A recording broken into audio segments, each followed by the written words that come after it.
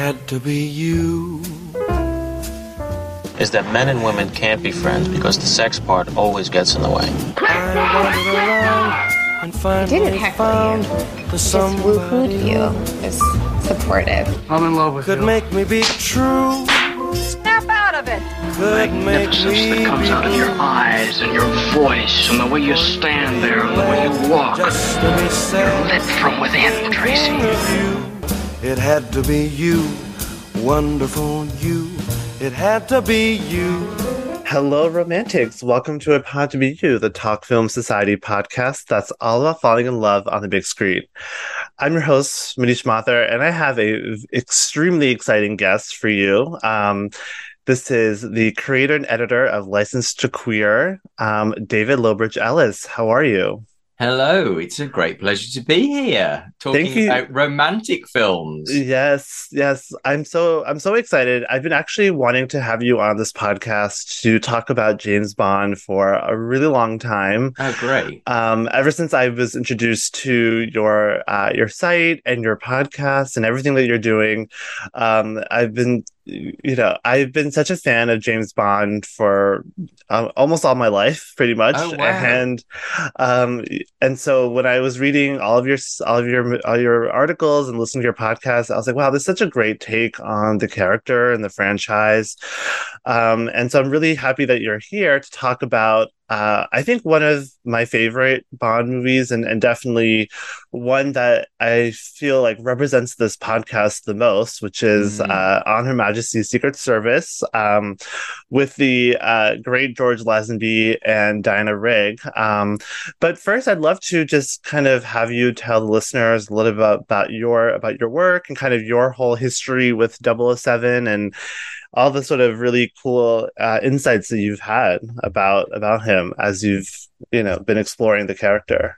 Yeah, well, thank you. I mean, I'm kind of bowled over, really. Thank you for those kind words. And that's what I do it for, really, because I felt that there were not enough queer voices about Bond. Mm-hmm. In fact, it was pretty much non-existent when I started the website back in April 2020.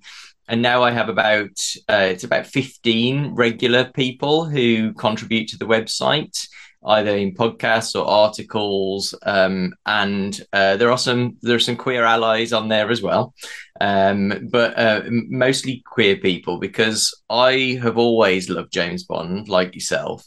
But there was a brief period in my life where I thought James Bond wasn't for me, because I was a queer person. I identify as gay and cisgender, although I'm not really kind of a big fan of any labels, really. But I always, there was a point in my life where I thought, oh, James Bond's not for me because it's this kind of heteronormative symbol. And everyone always says it's, James Bond is the man that men want to be and women want between their sheets. And there's an assumption there that it's what straight men want to be. I've always wanted to be James Bond. I know there are some queer men who want to kind of more identify with the Bond girls and some of the villains, but for me, I always wanted to be James Bond.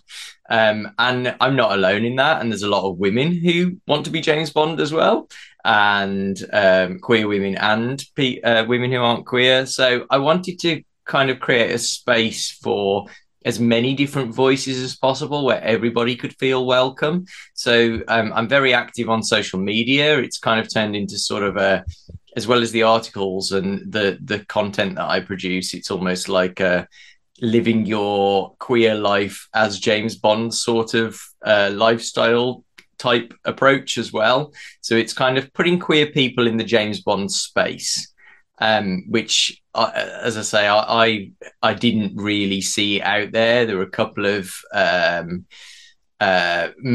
gay commentators who were relatively high profile when I started, but really nothing much beyond that. So now I've got on the website points of view from lesbian Bond fans, bisexual Bond fans, trans Bond fans, asexual Bond fans. So yeah, I'm really enjoying what I do, which is not the day job.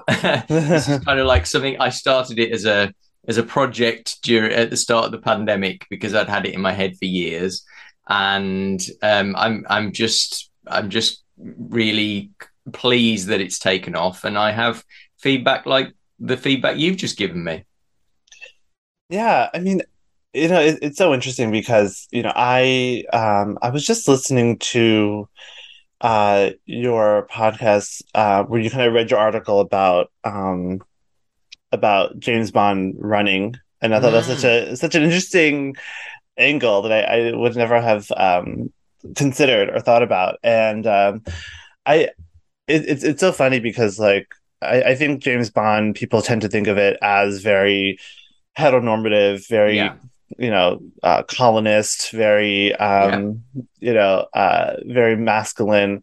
But I think there's especially in like the 70s era, there's such a like campy theatricality to it as well, and in the 80s too. And I mean, there can't be like there's something a little queer about sort of like this, like these like lavish women in these like gorgeous gowns, and almost these like like drag elaborate queens layers. in a way. Exactly. It's Yeah. almost like drag. It's that really heightened, whatever, drag is really hard to define, isn't it? But it's Yeah.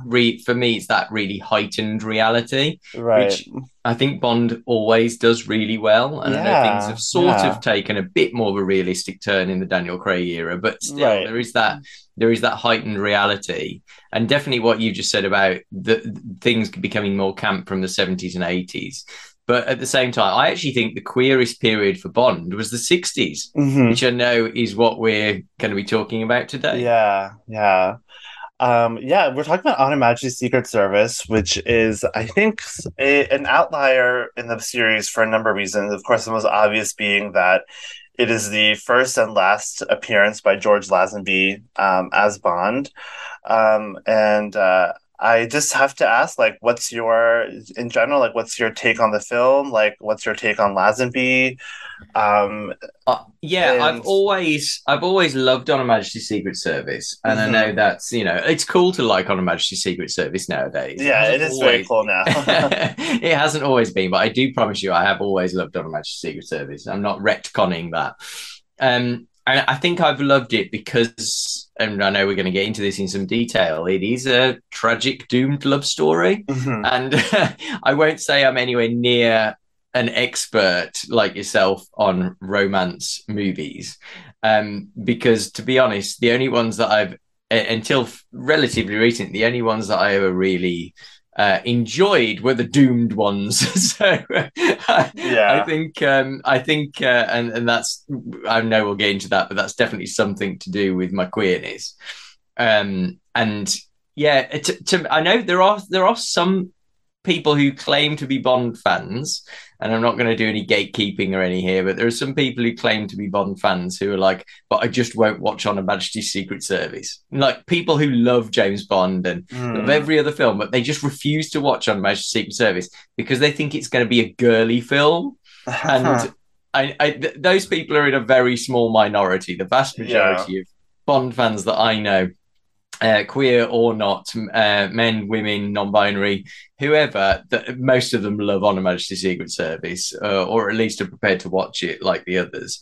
But there is sometimes the odd tweet or Instagram message or a post in a message board somewhere that says, I just won't watch this one. And it does tend to be a certain type of man, it has to be said, perhaps with a somewhat fragile masculinity. Right.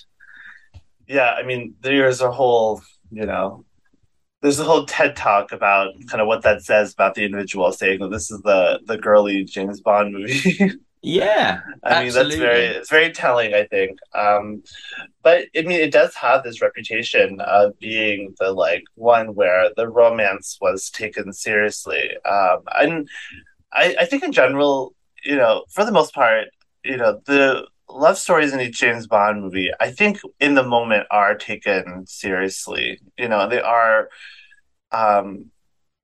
they're trying, at least the filmmakers are trying to sell it as this is they're in love for this adventure, and then, she's either forgotten or something. But I think with Honor Majesty's Secret Service, partially I think because Diana Rigg and George Lazenby are pretty much the same age. I think she's a little bit older than him by a few Yeah, months, yeah, I or think she was a year older. just a Yeah, year older. So um, they just have she has this like maturity to her. She has like the way she carries herself. I mean, you know she's an established actress. She has done a lot of work, and she's still working to this day.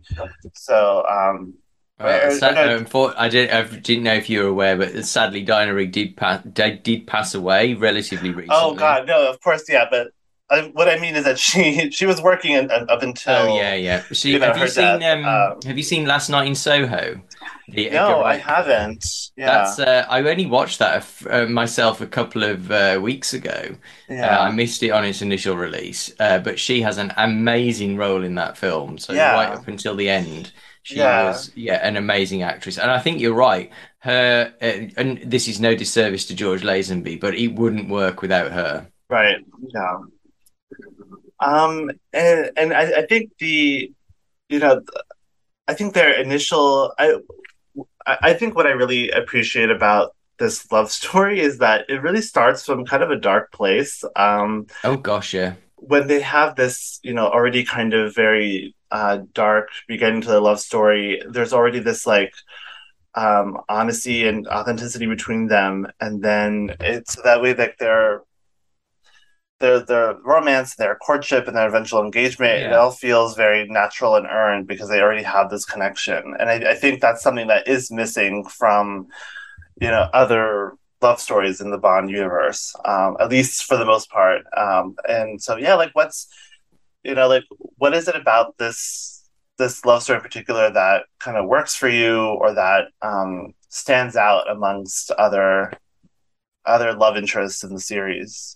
Well, I said that I always wanted to be James Bond rather than being the James Bond girl, but if I had to be a James Bond girl, I would be Tracy in Mm-hmm. On Majesty's Secret Service. So when we meet Tracy, she's clearly undergoing significant mental distress. You know, the film opens with her attempting to commit suicide in an incredibly glamorous fashion. It has to be said, that dress walking into the beach, but even so, she looks fabulous. But clearly, it's inside her head. She's not in a very good place, and this, of course, kickstarts Bond's savior complex, which he does have probably more in the Fleming novels than he does the films, but it's there in the films to an extent. It's there in Casino Royale, the Daniel Craig version, where Vesper's in the shower. And she says she can't get the blood off her hands, an intensely romantic scene. And that's really the scene where they fall in love. So when Bond has to demonstrate some empathy for other people, which Bond doesn't always do terribly brilliantly. I think that's probably why it works, because we're not used to necessarily seeing James Bond care that much for somebody else.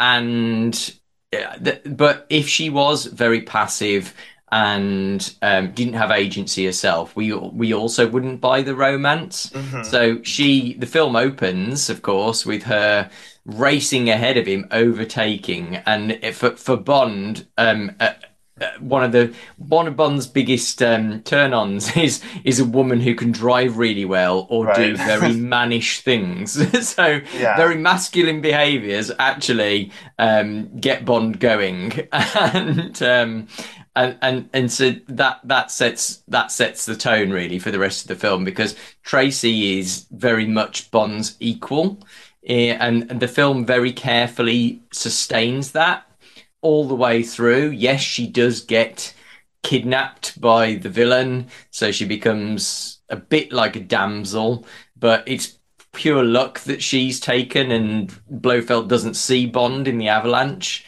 And then when Yeah. she is actually imprisoned by Blofeld, she's instrumental in making sure that the mission succeeds, which is one of my favorite scenes in any Bond movie, Yeah. where she distracts Blofeld by pretending to fancy him and quotes poetry at him.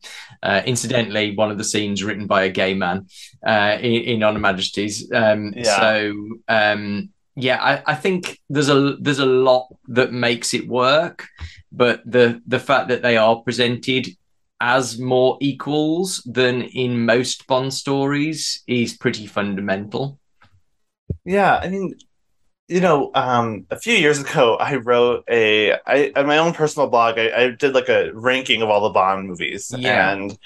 um, and I had like one thing that I always kept track of, which is like what I call the O James moment, which is Oh kind of yeah. where the Bond girl like suddenly becomes like useless and helpless Yeah. and like completely unable to function without Bond saving her. And it's some of the most, in some cases it's like another agent or someone Hmm. else. And I mean it doesn't happen often, but there is definitely a time when like you have someone who's very capable and strong, presented as very strong, and then she becomes, very,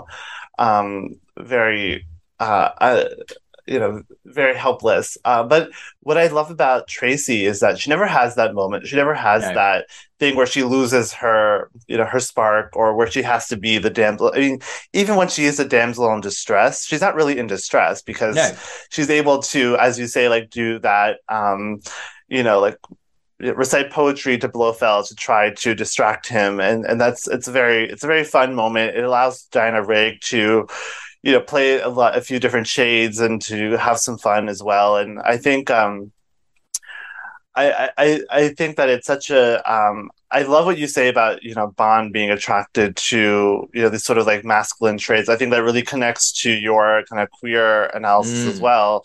That there's this I think one thing that you've mentioned is that this like performative quality of Bond's masculinity, and Yes. I think a lot of his attraction to these very headstrong and very like Pussy Galore, for instance, like these types of women. Mm. I think there's a queerness to it. I think definitely a well-founded take on the character.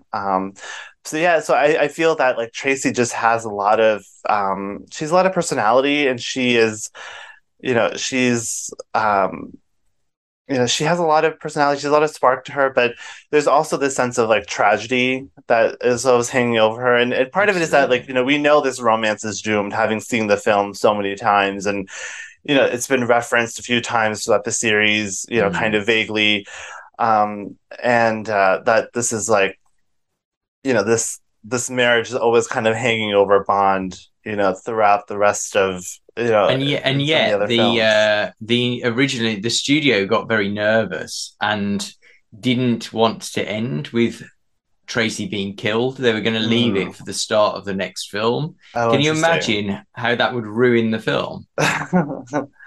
Especially Diamonds Are Forever. I mean, that's a really fun movie. I can't imagine that starting with this death. That'd be awful. There are lots of people who don't like Diamonds Are Forever because, and I think this is more of a modern sensibility where Mhm. we watch films in sequences, Yeah, but they don't like Diamonds Forever because Tracy's death is sort of brushed under the carpet. She's not right. mentioned directly in Diamonds at all, and it's sort of like let's draw a line under this now. But that those films were made 50 years ago in a very different climate where we did people didn't necessarily remember everything that had happened in the previous film because there Right, were no right. home video releases. So, and also remember, on a Majesty Secret Service, though it's profitable, did underperform Hmm. compared with the Connery movies either side of it. And in fact, one of the studio, it's one until quite recent, until Casino Royale, it was the longest Bond film, and that was obviously going to damage some of the box office. Right, But the right. studio also got nervous about in the "We Have All the Time in the World" montage and wanted to take that out. I mean, what other Bond film has a 90-second montage of people falling in love? Essentially a bit like a music video Yeah. montage. But they actually, that was one of the scenes that they wanted to take out. And the director, Pete Hunt, was just adamant that if all the scenes in the movie that you want to cut, you cannot cut that one.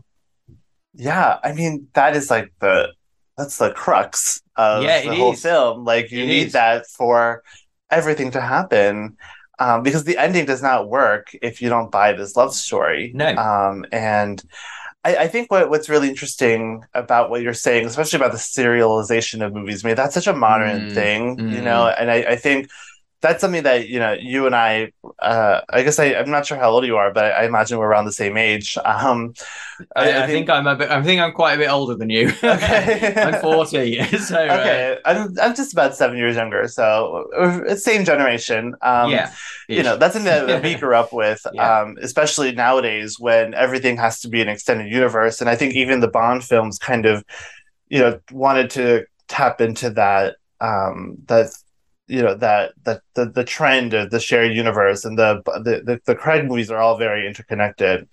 And Vesper hangs over all those films in a very literal sense, um, in the same way that Tracy does in a more like abstract sense, where she's not really mentioned. It's not really, it's kind of it's here and there, hints here and there in several films, but I don't think it's not that like I don't know. It's just it's a different kind of serialization. It's not as like literal. It's not completely alien to Bond, because even in the Fleming books, especially as they went on, he did refer back to previous girls that Bond had been with. Okay. And interestingly, at the start of On Her Majesty's Secret Service, the novel, he does actually visit Vesper's grave, because he's in the same place. So that scene in No Time to Die, where Bond visits Vesper's grave, is taken from the novel of On Her Majesty's Secret Service. Oh, that's interesting. But of course, the idea is that Vesper, who was in the first Bond novel, Casino Royale, which is probably, in terms of the novels, apart from On Her Majesty's, the strongest contender to say it's a romantic, not a romance novel. You could easily say that Casino Royale. In fact, I know a romance novelist, Roland Hume, who he and I talk about this quite a bit, about the way that novel is structured, and some of the other Bond novels are structured as romances, essentially. Yeah. But then the idea is, of course, that Vesper set the template for all of the Bond's relationships, and his lack of trust and his problems with being intimate with other people. But obviously in the films, it kind of works the other way around, because we know about Tracy. So it's kind of like that tragedy is really the reason why Bond can't connect with women, perhaps. Yeah. Yeah. I mean, I'm, since we're talking about, Vesper and No Time to Die, I think, Casino Royale and No Time to Die definitely feel like the strongest romances in the Bond franchise after Tracy. And I mean, Casino Royale, I think like I think Casino Royale is like a great screen romance. I think it's I think that's another Bond movie that has a romance montage, when they're in Italy and he's recovering. Yeah, that's the closest we get, isn't it? And they're kind of frolicking on the beach, and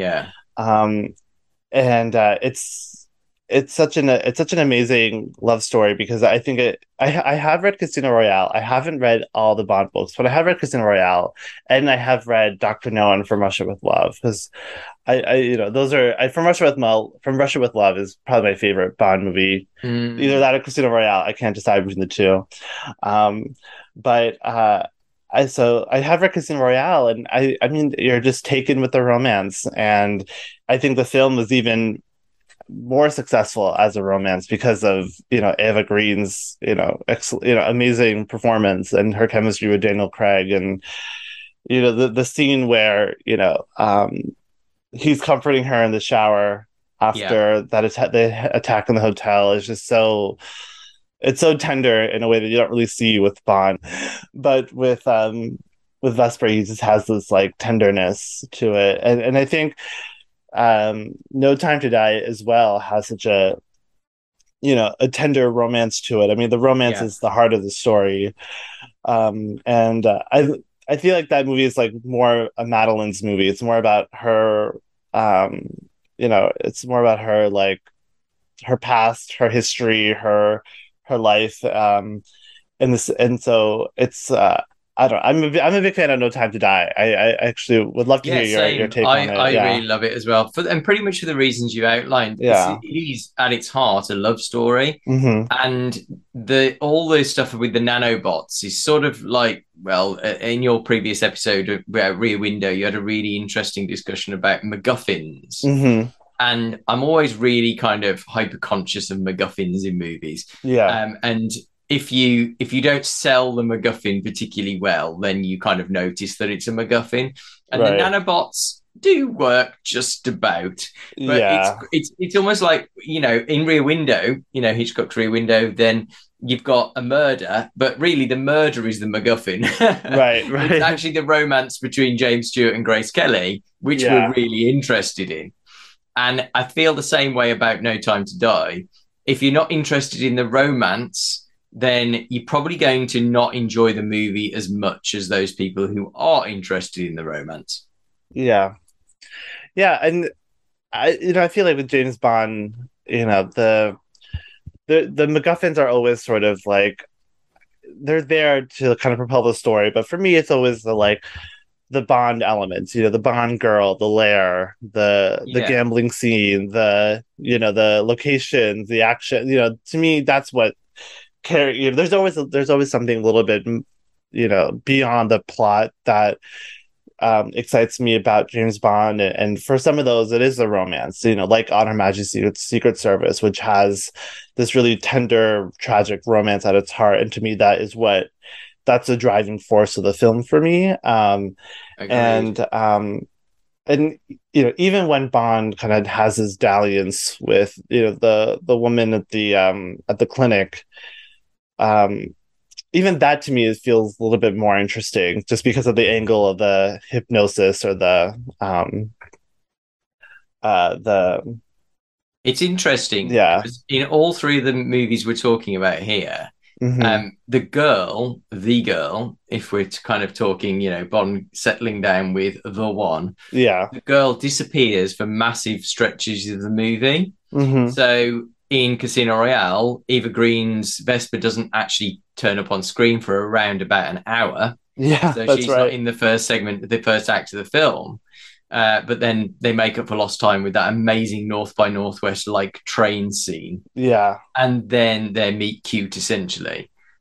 Spectre suffers because it doesn't put Madeline more front and center, and then makes up for lost time with No Time to Die. But again, she disappears for the first, after the titles, for the whole of that first chunk of the film. Right. And then on Her Majesty's, Tracy disappears, although she's right there at the start. Tracy disappears for around 45 minutes while Bond is up in that clinic. However, because I go through these films really, really in painstaking detail when I'm writing my articles, what the filmmakers are really clever to keep us in some of these instances anyway, certainly No Time to Die and On Her Majesty's Secret Service, they keep us thinking about the woman even when she's not on screen. So on Her Majesty's, for instance, when Bond checks into the clinic, where he then sleeps his way through most of Blofeld's Angels of Death. We only see two, but it's assumed that he arranges dates with at least a couple more of them. So we assume that he slept with a lot of them. During that period, when he's checking in and scout those brilliant scenes in hotel rooms where Bond checks it for bugs and things like that, it actually plays not just the main title theme, but it plays We Have All the Time in the World at the same time. So the music associated with Tracy's and Bond's relationship carries on through that segment of, at least part of the segment of that movie. And then, of course, when Tracy turns up again and saves the day, rescuing Bond on her ice skates and then drives them out of danger, then it's almost as if we just kind of forget the preceding 45 minutes where we haven't actually seen her. Yeah. I mean, that's really great. And I feel like, the music has, you keep Tracy in mind and you keep her. Yeah. You understand that, like, even if Bond is sleeping with these patients, he's still thinking about Tracy, which is, something that Bond does a lot, sleep with other women while thinking about the one he actually likes. I'm just interested because this sort of divides Bond fans, really. It's like, how do people, and it comes down to everyone's individual values and attitudes towards sex, I suppose. But what's your take on Bond, sleeping his way through the Angels of Death, and then us kind of still buying the relationship with Tracy? I mean, to me, it's that's just that's an element of James Bond Mm, that's always been there and always will be there. I mean, I know that that's toned down way less in the Craig movies, because I think, yeah. for sure nowadays it's probably less, it's probably more frowned upon to show him, womanizing, you know, a lot. And also, like, the Craig movies have the sense of tragedy and heaviness to them, where, you can't just kind of do like, it was really both surprising and not surprising that there was Yeah. no sexual relationship between him and Ana de Armas, Yeah. in No Time to Die. It was surprising because I thought, this, if this were made in the 70s, they would definitely be doing good. Or the filmmakers would definitely be doing that as part of the story. But now it's not to be done. And also with Olga Kurylenko in Quantum of Solace, Yeah. again, it's, what I think, nowadays, when we have these, capable women who can, propel the story in their own right, and then to have them become like sexual conquests, Mm, it kind of weakens their character, I think, in modern eyes. I don't think that always has to be the case, but I think that's definitely going to be something that they consider. Whereas I think in the 60s and 70s, and 80s, I think, it might not have been like quote unquote okay, but it was part of the tropes of Bond, and part of what, for me, it's part of like what you go to see a Bond movie for. There's the main Bond girl and there's the disposable one. yeah. I hate the word disposable. That I sounds know. I terrible. know But exactly like, what you mean. but Yeah. there's the one that, like, there's like, I guess, like the romance one and the sex one. That sounds Yeah. And terrible that, too. But like, it's, when you say it nowadays, it sounds awful. And but although the Bond films, actually, there are some exceptions, but the Bond films are yeah. actually surprisingly monogamous Hmm. when you kind of stretch things out, because usually one of the girls dies before he then moves on to the next Yeah. one. Right. Right. So That's You true. Only Live Twice is the most obvious example of that, really. Yeah. And Thunderball's a bit different because the bad girl, yeah, Fiona, he's sleeping with her at the same time being romantically interested in Domino. But yeah, it's as time's gone on, they've kind of stressed that monogamy more. But it's quite interesting. I think it's really interesting in On Majesties, because a lot of people say, how could he sleep with all of these girls, even though it's essentially his job? How could he sleep with all of these girls while, and it still be a romance movie, because, he's been romantically interested in Tracy. They've fallen in love. They've already sort of picked out the wedding ring. You see Right. them go to the same jewelry shop later on. But who's to say that she's being monogamous? Right. Yeah.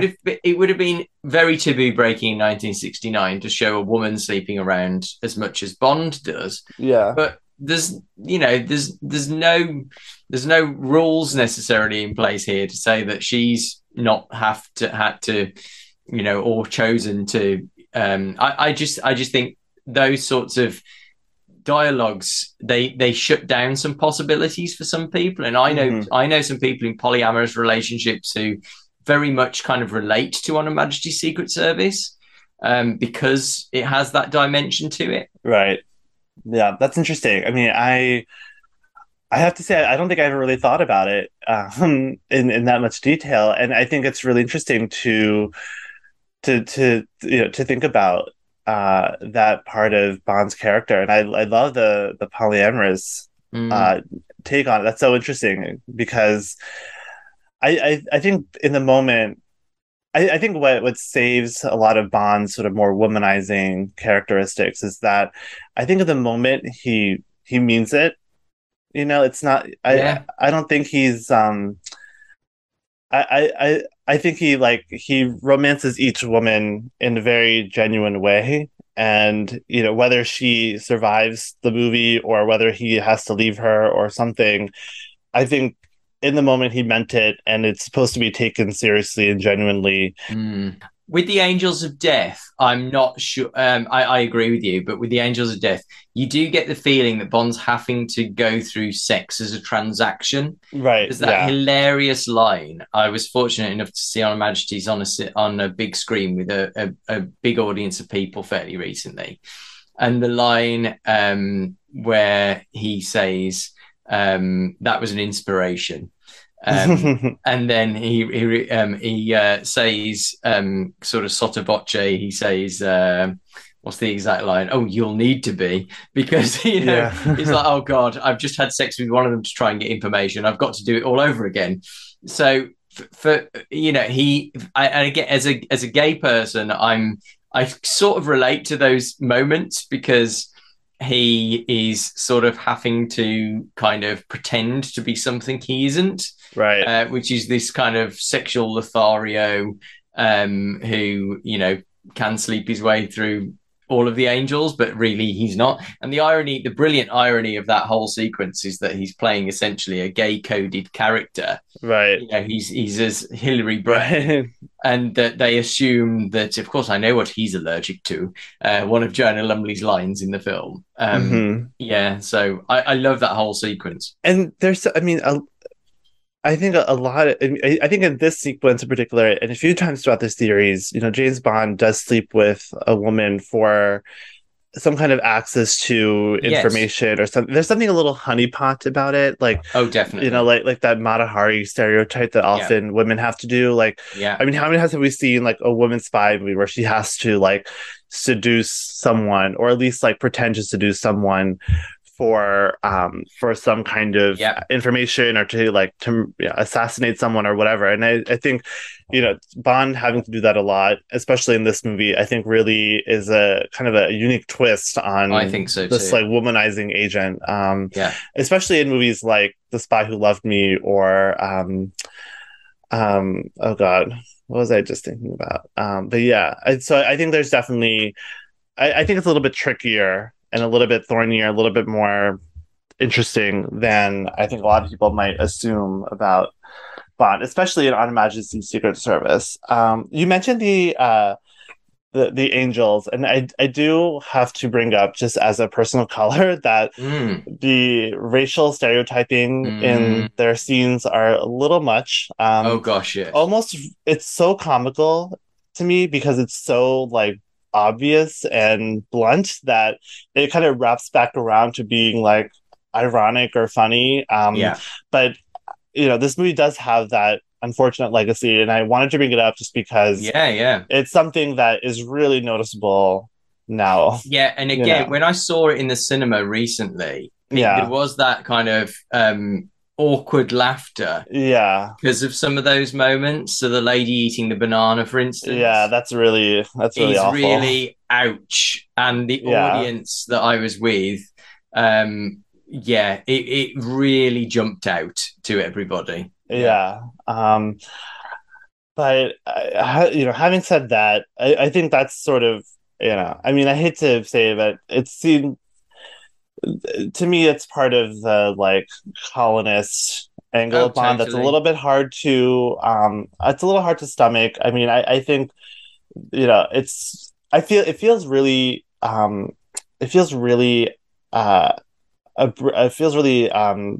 like noticeable in this movie, just because for the most part this movie is very it looks really good, like visually it's very sophisticated in a lot of ways. This has this really important romance, and even if this like world domination plot is kind of outlandish, I think this movie has a really great sense of its tone, and it takes itself just seriously enough that you could buy this like doomed romance vibe aesthetic, even with all like the Bond trappings.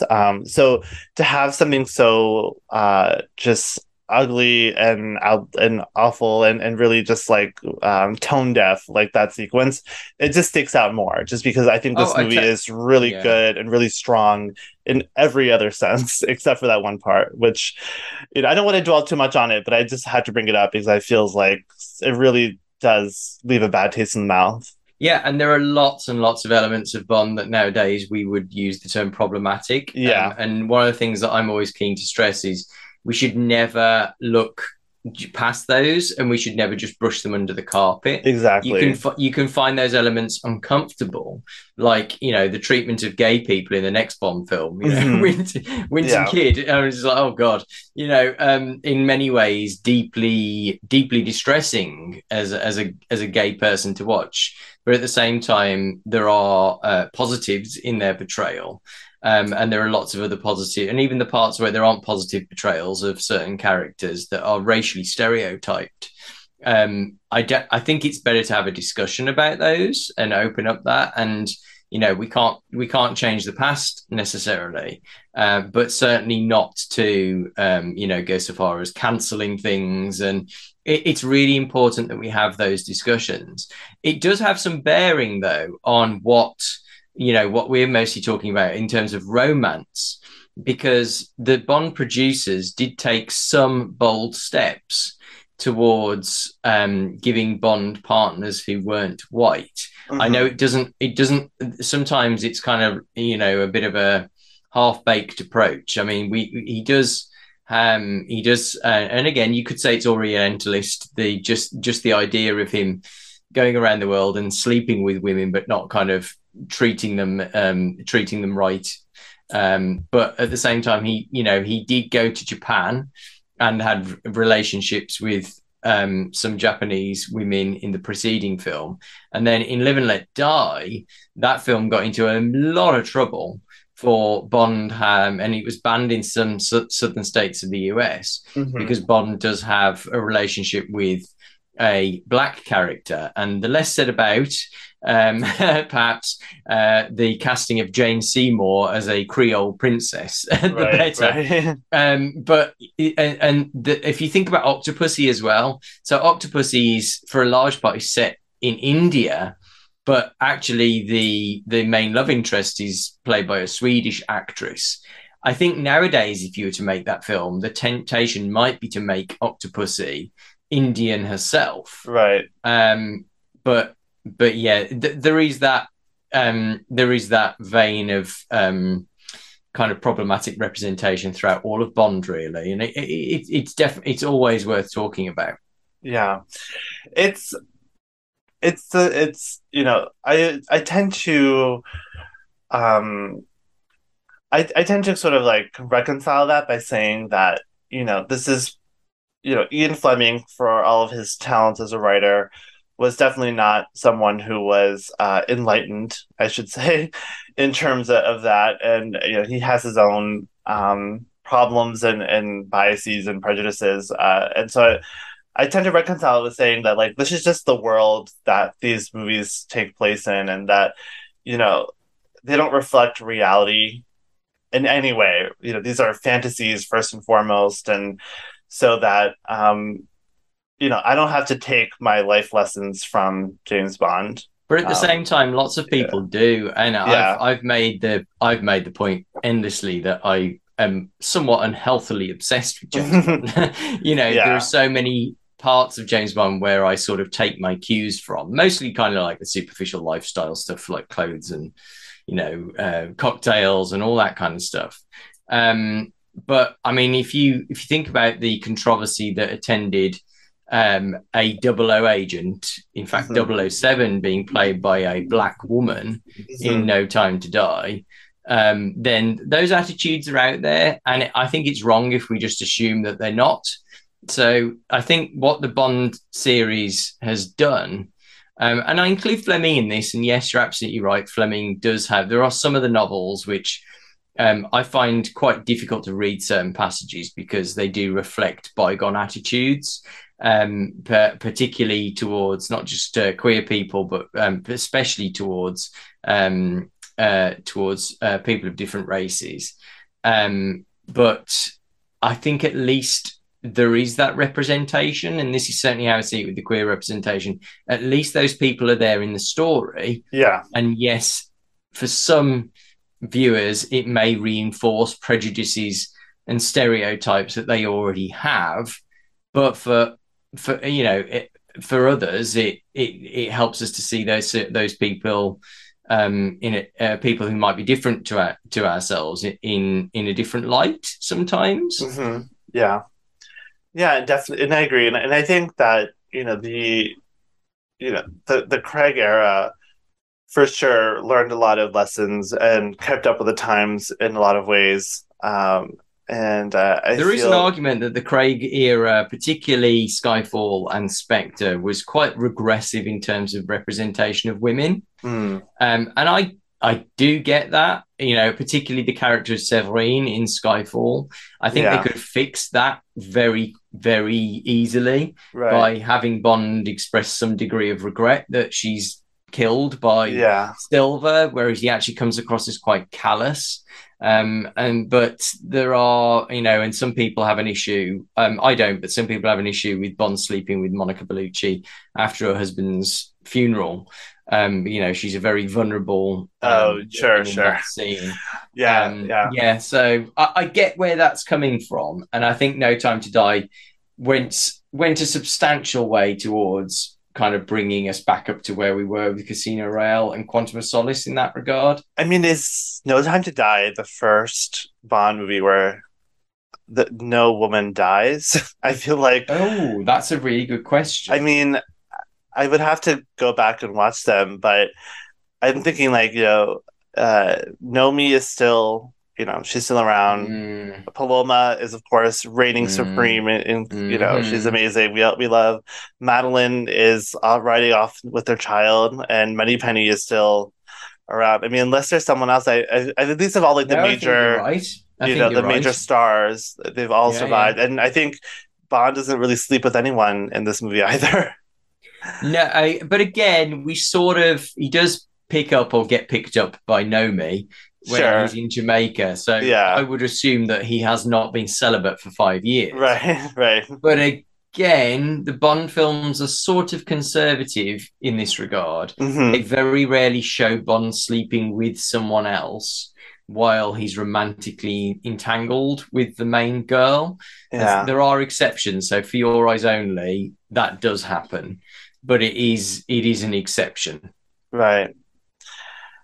Yeah, I mean, to kind of take it back to the 60s era and On Her Majesty's Secret Service, I know, like, initially I wanted to talk about From Russia with Love before remembering that On Her Majesty... I think that's a whole separate podcast. From we can give it a go if you want. No, I just wanted to kind of bring up, like, the 60s era in Bond, like, we had Tatiana, who I think is, a great love interest, and Honey Rider, of course, is, iconic, and she set the template for, a lot of these Bond romances,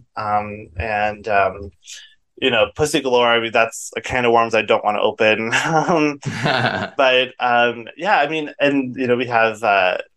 you mentioned You Only Live Twice, which is also kind of interesting, and Domino in Thunderball, which I really like that. I really like Domino. I'm not a big fan of Thunderball, but I do like her. I love that she's the only Bond girl who gets to kill the main villain. Right, exactly. And she's one of many Bond girls that have their own kind of plot line that intersects with Bond's, and I always appreciate that. But yeah, I mean, like, of the 60s era, you mentioned that was like it's more like Bond at its queerest. Like, what's kind of the what's your the take on that? I'd love to hear a little bit more about that. Yeah, so here in the UK, then until the late 1960s, homosexuality was actually illegal. And then it was only partially decriminalized. It's actually a myth that suddenly overnight everything was okay, because even up until the 90s, I could have been, arrested for kissing a man in public. So, but within that climate, I think there was, I think there's a degree of pushback in Bond in a way to gender norms, certainly. And I think that it's so queer in the 60s because Bond himself, as played by Sean Connery, and then to an extent, but not quite as much, by George Lazenby, embodies both masculine and feminine qualities. And I think you get this right from the very beginning in Dr. No, when Bond first appears. And I spent like about 4,000 words breaking down just that opening scene and every element of Bond's first appearance, where you see his hands with the cards, the cigarette case, and everything else. And then finally introduces himself, copying a woman's formulation. So he actually copies Sylvia Trench's line. So famously, obviously Bond, James Bond, but he's copying Trench, Sylvia Trench. So even in that very opening scene, especially in that very opening scene, if you were to make a list of things that would, mark a gay man out as different to a straight man, most of those things on that list would be kind of more feminine qualities. Actually, right from Bond's inception, we have Bond demonstrating quite feminine qualities that we would associate with a gay sensibility. I wrote my Dr. No piece was one of the longest that I wrote for the website. I think it was about 13,000 words because right from I felt a responsibility anyway, because I wanted to say right from the beginning, Bond has always been something of a queer character, particularly with gender. Although there's nothing explicitly in there really about him feeling attracted towards someone other than cisgendered women. I think that's probably where most of the queerness comes from. And also, let's not forget that for something to be heteronormative, it means that the only normal and natural, I hate those words, but the only normal and natural relationship is between one man and one woman for the purposes of procreation. Right. Okay. So until very recently, no procreation in a Bond film. One man and one woman, yes, but Bond does have sex with multiple women in most of the stories.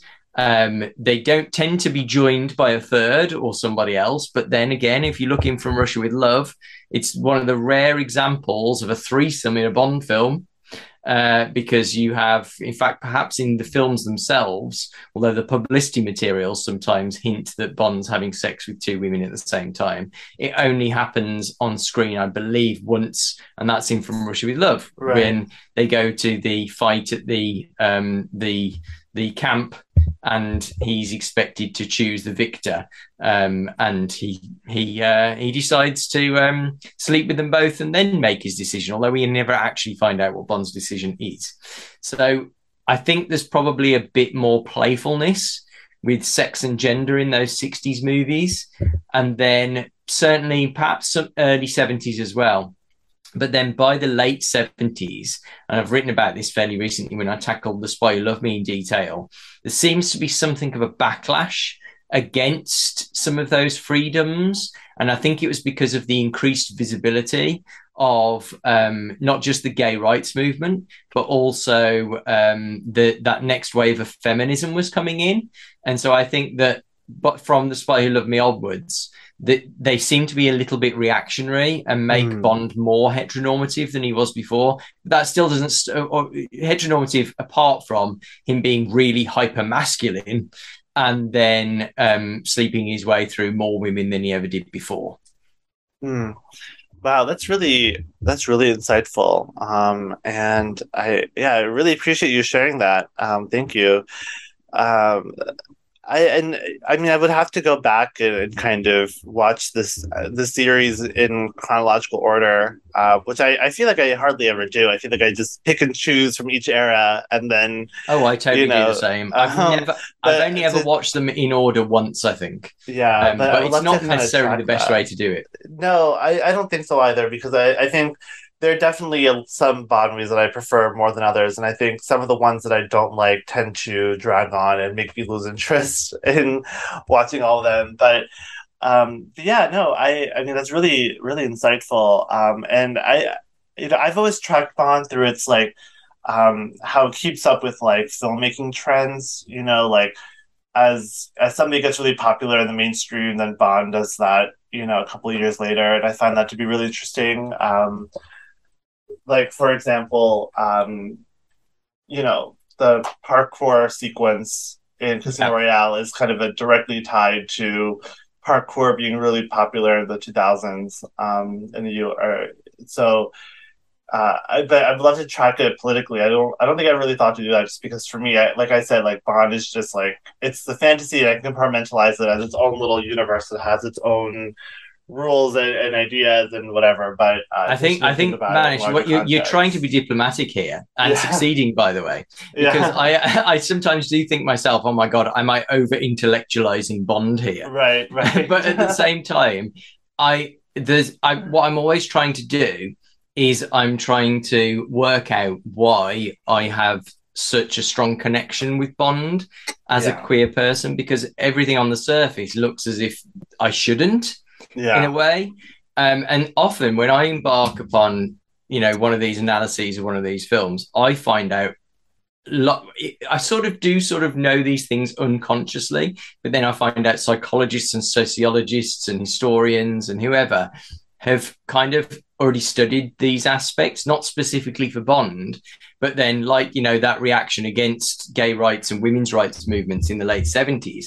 I'd never made that connection with Bond before, but that's the reason why Bond becomes more comic booky in Spy Love Me and Moonraker. And because, there's that scene in Moonraker where the MI6 operative in the hotel room, what is it? What do you do in Rio for 5 hours if you don't 3 hours or 5 hours if you don't samba?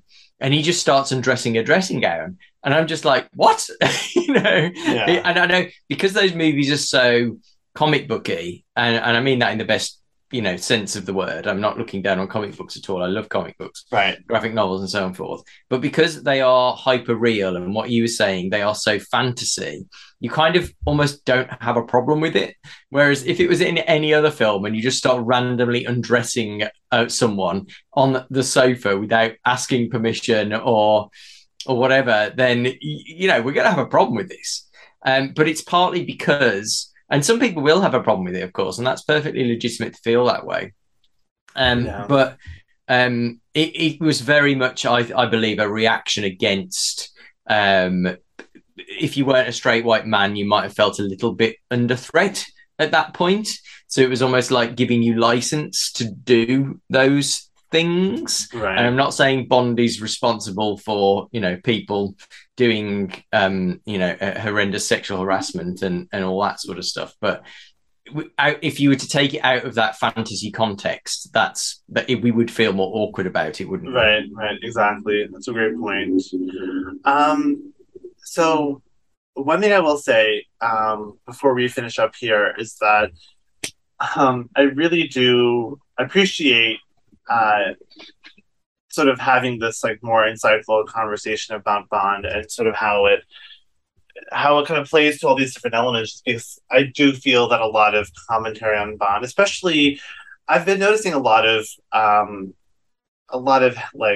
reluctance to really appreciate Bond, in the film, Twitter, online space, just because, especially with the Mission Impossible movies becoming really popular in the last decade or so, and that has Mission Impossible kind of replaced sort of Bond as this dinosaur. And I think it's interesting because to me I feel is that the Craig era is all about Bond as dinosaur, and how, I think they even call him a dinosaur in the films, and how to sort of reconcile the past legacy with how modern times have changed. And to me that's really interesting, and I'm excited to see where the franchise goes now. And every couple of months, there's always some new thing of this person's in the running, or this person wants to play Bond. And, to me, it's I'll believe it when I see it. I right now, I feel like they're kind of still understanding and unpacking the Craig era, and to see where they want to go from here. I think No Time to Die has a lot of elements that I would love to see continued.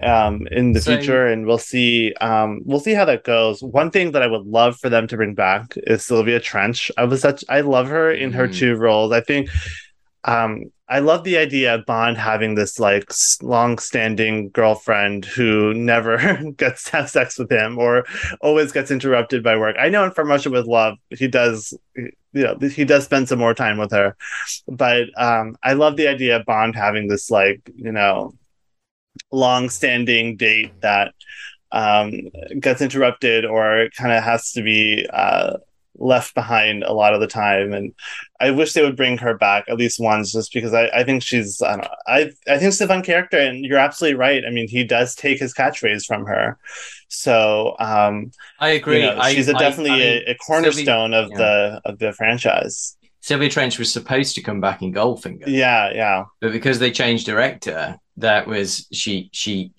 disappeared. I love that scene in From Russia with Love where she says, "That's what you said," and then you disappeared to Jamaica for 6 months. Yeah. And she has, again, a bit like Tracy in Honor Majesties, I presume that Sylvia Trench has not been celibate for the whole period that James Bond has been away. And I think that gives I think that's incredibly empowering, because Bond always does that. So why should a woman necessarily have to be celibate when he isn't? Exactly. So any final thoughts on Her Majesty's Secret Service, on 007 and Love, anything to kind of conclude the episode? I just think that more people need to be open to interpreting Bond stories as romance stories. They are essentially structured very similarly. On the surface, Bond stories are like overcoming the monster stories, the villain. But then, those overcoming the monster stories usually have some form of reward. And they are, the princess, for instance. James Bond draws very heavily on myths like St. George and the Dragon. And in most versions of that story, he gets a woman for the prize at the end. But then threading that relationship through the film, I think the most romantic Bond films successfully thread that relationship through the film and don't treat the woman just as a reward. And I think the three examples that we've spent most time talking about, On Her Majesty's, Casino Royale, and No Time to Die, do that really well. So I think people just need to be more open to seeing Bond in those terms. And I think that's what Ian Fleming, to be honest, intended right from the beginning. If people haven't ever read a Bond novel, I would actually start with Casino Royale, because they will find it quite eye-opening, at least, a bit like the film version. I thought it was quite brave in the film version to spend the last half an hour essentially doing the love story. I know it's got action sequences in it, but I was really delighted when they did that. And if you like that, then I'd urge you to read the original book as well, which does that really, really well. Yeah.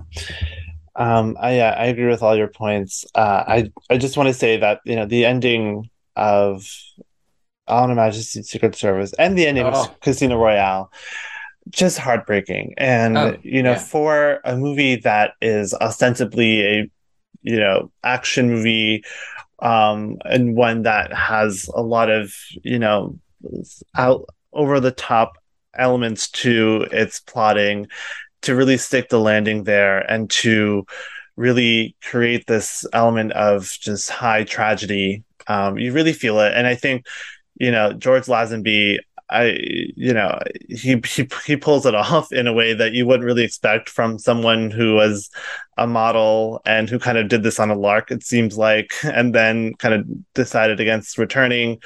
But I think this movie takes itself so just seriously enough that it can really capture you with these emotional gut punches. And I think it's the same for Casino Royale, and definitely for No Time to Die, which have these, almost operatic endings. Especially No Time to Die, I think the ending is so just beautiful. I know I alluded to it earlier, but what you've just said about the endings, all three of those endings are tragedy endings. Yeah. And I, as a queer person, when I was growing up, I cannot recall a single story that I saw. I've subsequently gone back and found some, and there are more of them coming out now. But where you have a queer love story that ends happily. Right. Yeah. And I think that's why the Bond films work for me as romance stories, whereas many other romance stories. So, I'm not the world's biggest rom-com fan. Mm-hmm. And that's maybe there's a degree of internalized homophobia going on there because they are, horrible term, chick flicks and all that sort of stuff. Sure.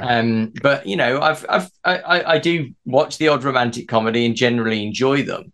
But I always feel what I'm watching is even more fantastical than something like James Bond, because how do those happy endings ever exist? Now, I'm coming from the point of view of someone who's been in a long-term relationship for 14 years. So, I do know that those sorts of endings exist. But even so, there's still a paucity of queer love stories that end happily. And I think that's part of what I'm trying to do with License to Queer as well, show that, it's not all misery. I write about some quite hard-hitting stuff sometimes, mental health and suicide and really kind of hard-hitting stuff, which, romance stories deal with as well, or at least the romance stories that I tend to like on A Majesty's Secret Service. But at the same time, I'd like to think that happy endings are possible for everybody. Well, on that wonderful note, please tell us where we can find all your work.